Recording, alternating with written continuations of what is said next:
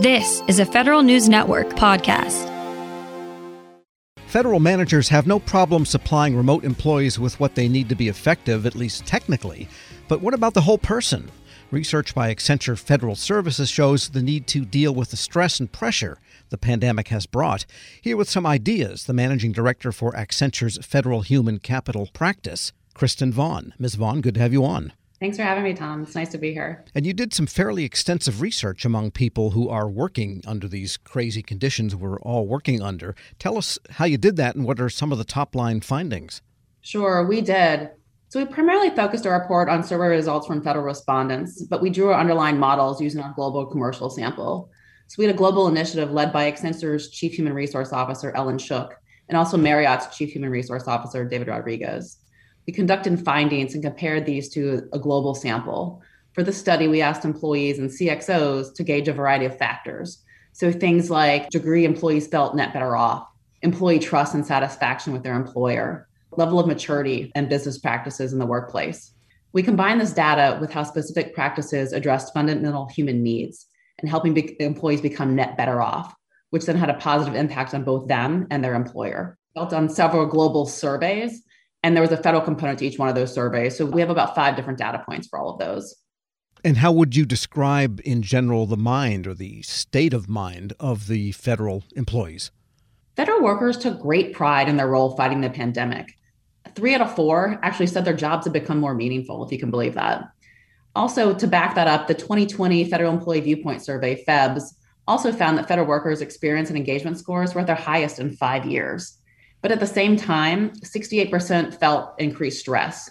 So they had more anxiety about a deteriorating work-life balance. And within 6 months of the pandemic hitting, half of federal leaders agreed that their company should take a more active role in addressing these needs. So again, you have employees that are super engaged, but they're also very stressed at the same time. And that stress makes you wonder if the widely purported increase in productivity is sustainable if something isn't done about the stress. Exactly. Some of the other important findings we found were that just half of federal workers believe that their full potential is being realized at work. So think about that. That's a big number. So if employers can take better care of their workers, they can unlock unrealized potential. And better employees translates to greater trust, which can drive loyalty and productivity. And we found that companies that scored high in helping their employees become net better off earned higher levels of trust. So I think 97% trusted their employer versus 52% with lower scores. So really implementing this net better off framework can also strengthen an agency's employer value proposition. This is what we call the EVP. It's the perceived benefits from working for a specific organization. And that idea of getting more potential from people doesn't mean more work out of them. Correct. No, it's tapping into things that are fundamental to them. So part of our research, we found 5 what we call sweet spot practices that can help companies achieve a better net better off with their employees. So the first one is enable continuous learning. So this is ensuring that you have a future-ready workforce that can shift at scale. The second is listen to what people need at the front lines, empowering people with real-time data. The third is using technology to enable flexible work arrangements. And this allows for more creativity and collaboration in your workforce that's dispersed and blended. Fourth is champion workforce well-being. So you think about safety and relational needs. These are more important than ever. And lastly is set and share specific people metrics. So this is taking accountability for diversity and equality and being transparent and engaging in intentional conversations that really matter to people. We have to be more purposeful with this blended and disconnected environment to really make sure that we're taking the time out for employees and checking in on their well-being. We're speaking with Kristen Vaughn. She's Managing Director for the Human Capital Practice at Accenture Federal Services. And there's one of those practices I wanted to ask you about, and that is champion workforce well-being. In the private sector, there's a lot of things they can do that sometimes cost a little money to ensure well-being. I know even where I work, there were a lot of measures taken throughout the pandemic when most people were remote and it was difficult that really help feel that connection with the company and feel that the powers that be care about me personally. But federal agencies operate in such a rigid structural set of rails of what they can do for people. What are some things you feel that an agency can do to champion workforce well-being? What really surprised me was that government agencies were really super responsive to workforce well-being in the early stages of the pandemic and then throughout. They quickly set up wellness programs, counseling, flexible work arrangements, and over-communicated on health and available support options. We also saw a change in policies and procedures. I think that's what you're hinting at, right? That it's really hard to get around the red tape. So things like flexible work arrangements, new tools and technology to collaborate better and share ideas. So people had a chance to work in the office, work outside the office, and still collaborate a lot.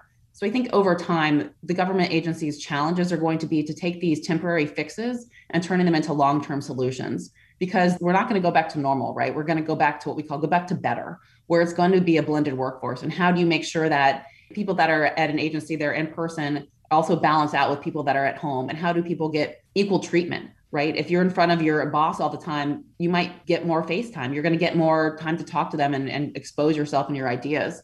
So how do we make sure that the people at home and remote don't feel disconnected and feel like they're not being supported as much? So I think there's a big opportunity here as well. And one of the practices is to set and share people metrics. Tell us more about setting and sharing people metrics. Sure. So setting and sharing people metrics is really important. If it's not tracked, it's not important. And we want to make sure that diversity, equity, inclusion goals are included. So if agencies are trying to get to a certain level of diversity goals or gender equality, those are published and shared with the workforce. It's really important in these times that people feel connected.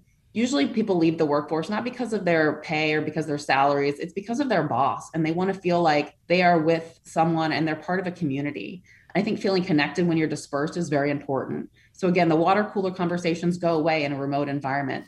The going to lunch, grabbing coffee, stopping by someone's desk, all that is harder to do now. And so it's making that time to forge new relationships and set up time. No one wants to be on Zoom calls all day, but how do you balance that with making connections and checking in and making sure that people feel connected? And there are employee resource programs for people to participate in things that they see people like them and they see people growing in their careers that are like them. How do we make sure that happens and continue to grow and foster inclusion, equality, and diversity? And there's another wrinkle in agencies often, and that is the presence of large numbers of contractor employees. And of course, those are ultimately the responsibility of the contractors' companies. But is there anything that an agency can do to make sure that for purposes of everybody getting along well and getting the mission accomplished, that they can somehow include the contractor people on site in some of these activities? Yes, absolutely. Contractors and government employees are come together to form one team. So we're not looking at it as what color is your badge or contractor versus government. It has to be one team pushing out things and working together. Collaboration doesn't happen in silos. And so we want to make sure that the collaboration, the co-creation all happens together and people feel that they're supported holistically through their teams. I think what we've seen a lot during the pandemic also is continuous learning. So people want to learn and not just learn for compliance. I've seen a big shift in government agencies where before the pandemic, they used training as a point in time where it was checking the box to make sure that you complete your annual training. And now I see it more as continuous learning to enable workforce improvement, knowledge gain, and using things like upskilling and reskilling on AI, cloud, cyber. Agencies are taking time to invest in their employees to gain these new skills. And I think they'll come out stronger in the end because the employees feel more engaged and they're also learning something new. And you have several examples in this latest report of federal agencies doing some of these 5 practices. And one I thought interesting was on practice 2, listen closely to frontline workers. You cite the U.S. Army using analytics to empower careers. Tell us about that particular one. Sure. So using analytics to empower careers, we want to know what people are thinking and feeling. And if they feel like they don't have a career path or they are stuck in their job, we want to know that and enable those things. So as I look at the data for Army and other, federal agencies, it's looking at progression. It's looking at attrition rates. It's looking at how we can make people feel like they have a career path and a career trajectory and learning and growing their skills. People don't want to feel like they're stuck in one career service or one developmental path for the rest of their lives.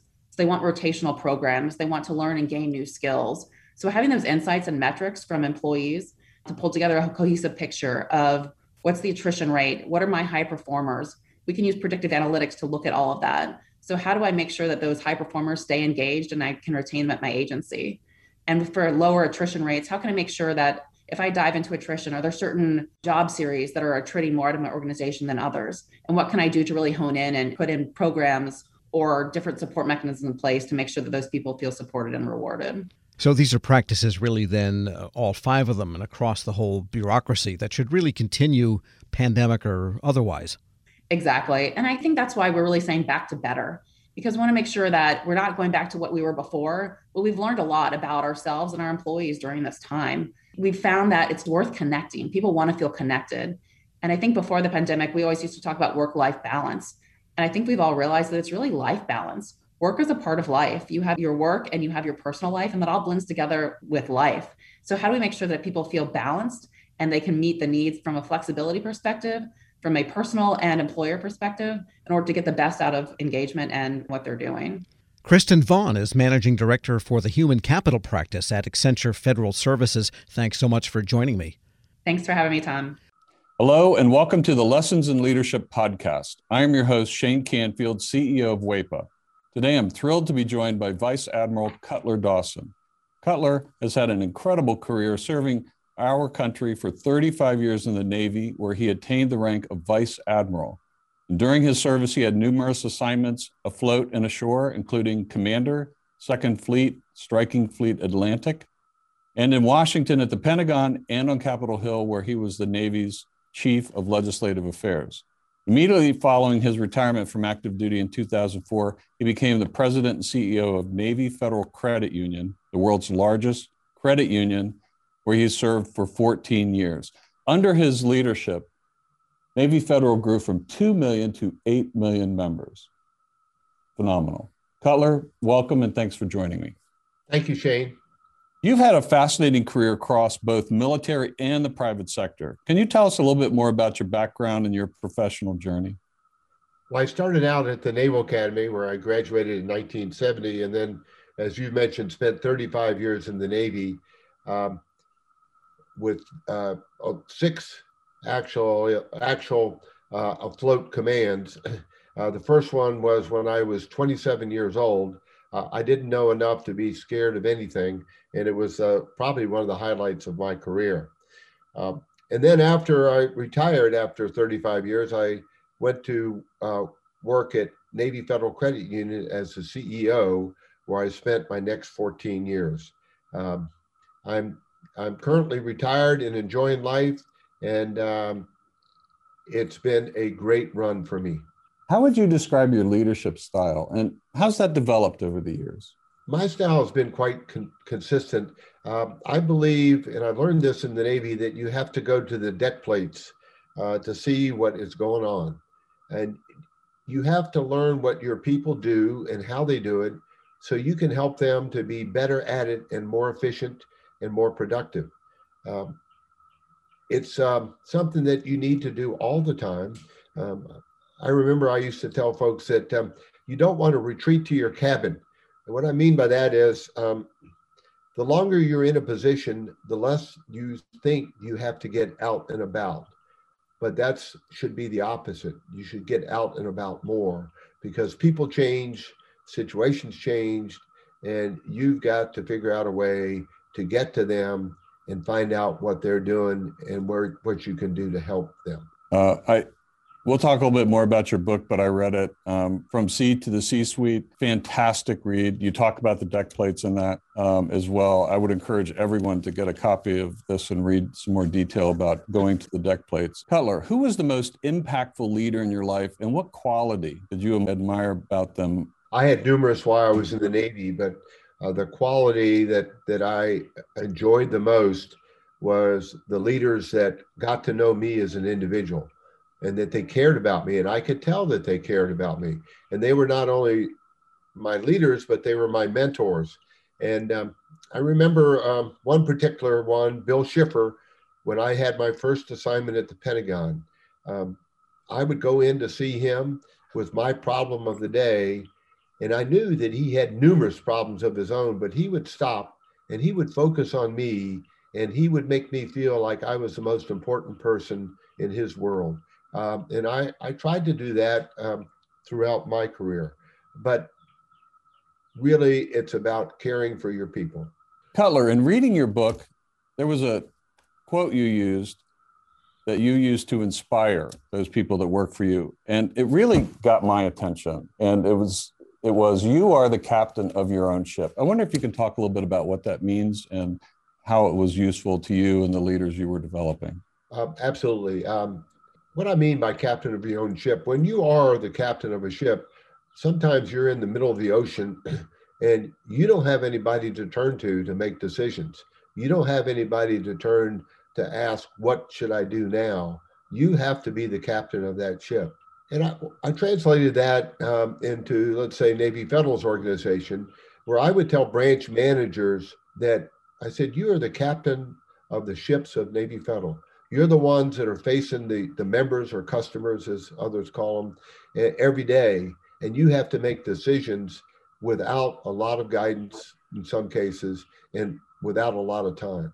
So be the captain of your own ship. Step up, make decisions, do what you think is right, and you never can go wrong. I think that is so important. And you have to give your people a little bit of latitude to take some risk as well, because there is risk for them in doing that and risk to your organization. That's right. And I mentioned that I took command of my first ship with 5 years in the Navy, and I was 27 years old. Well, my boss had 32 years in the Navy, and his guidance to me when I first met him was, Cutler, you do the right thing and I'll back you up all the way.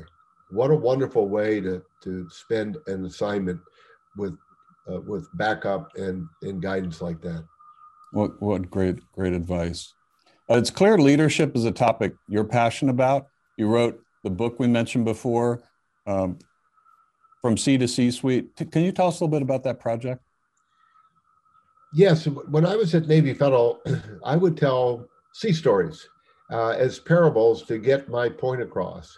And folks would tell me, Cutler, we like your stories. It gives us a picture of what you're trying to tell us. Now, what else are they going to say? They work for me, but I took it as a compliment, and it was. And my wife encouraged me to write a book, and I needed a co-author to help me. And I found a lady named Taylor Keelan, who was the perfect co-author. She turned in my stories into wonderful chapters that I'm very proud of. Where can listeners find a copy? Well, you can get it on Amazon, and you can also get it on the Naval Institute website.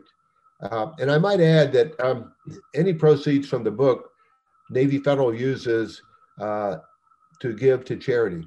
Fantastic. Cutler, thank you very much. Really enjoyed your time and your lessons in leadership and sharing with us your life story. And I've learned a lot, both from talking to you today and reading your book. And thank you very much for your time. It's my pleasure. And I would like to add one thing, if I could, Shane. During my assignments in Washington, D.C., I gained the utmost respect for the civilians that work here every day. They're hardworking, they're dedicated, and they have my eternal gratitude. I got to come and go from the Pentagon. They stayed every day and worked in Washington when I got to go out and enjoy being at sea. Perfect. Thank you. Yeah, WEPA serves civilian federal employees, but your comment is well taken because the interaction between the two is continuous, it's nonstop, and it's critical. So the career civil servants, as well as career military, our country would not be where it is today without them. I totally agree. And I can tell you from the U.S. Navy standpoint, we couldn't operate like we do without them being the backbone of what we do. Thank you very much for your time today, Cutler. And to everyone listening to Lessons in Leadership podcast, we'll see you next time. Grab a 30-day free trial of Live by Live Plus, and you'll get unlimited skips, commercial-free music, and all of the podcasts and live streaming events you can handle. Visit livexlive.com/podcast1 to learn more and start your free trial.